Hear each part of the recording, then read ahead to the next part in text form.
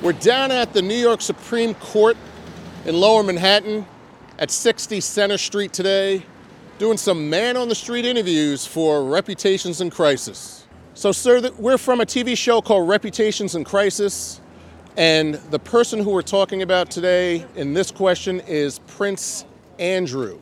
Do you know who he is? Yeah. This is the man that's associated with the whole sex allegation crimes that are going on right now, and he lost all of his royal privileges because he allegedly was very close to Jeffrey Epstein, who was having sex with girls. Ouch. The Queen said, can't take any chances, stripping you of all your titles, stripping you of all your awards, as the courts are going after you, not just in the United States, but other places. Here's the question. Someone associated with those types of allegations, how would you grade their reputation today? Would you want to be associated with someone who, even if that was your family member or your good friend, tied to allegedly having sex with underage girls? No. And what kind of a not. grade would you give a person like that who's going through that type of a situation? A through F. F grade.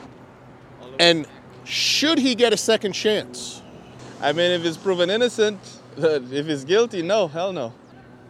There is a chance he can go to prison for a long time. The Queen stripped her son of all his royal duties, and he no longer has royal responsibilities based on the allegations. That's good.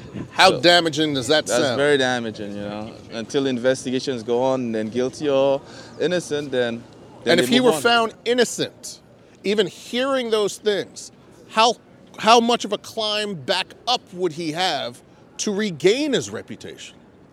Wow, I don't know. It'll be a Tough lot. one. Yeah, very tough.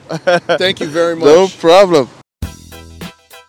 Please follow us on their YouTube channel and listen to our podcast on Apple Podcasts, Google Podcasts, and Spotify.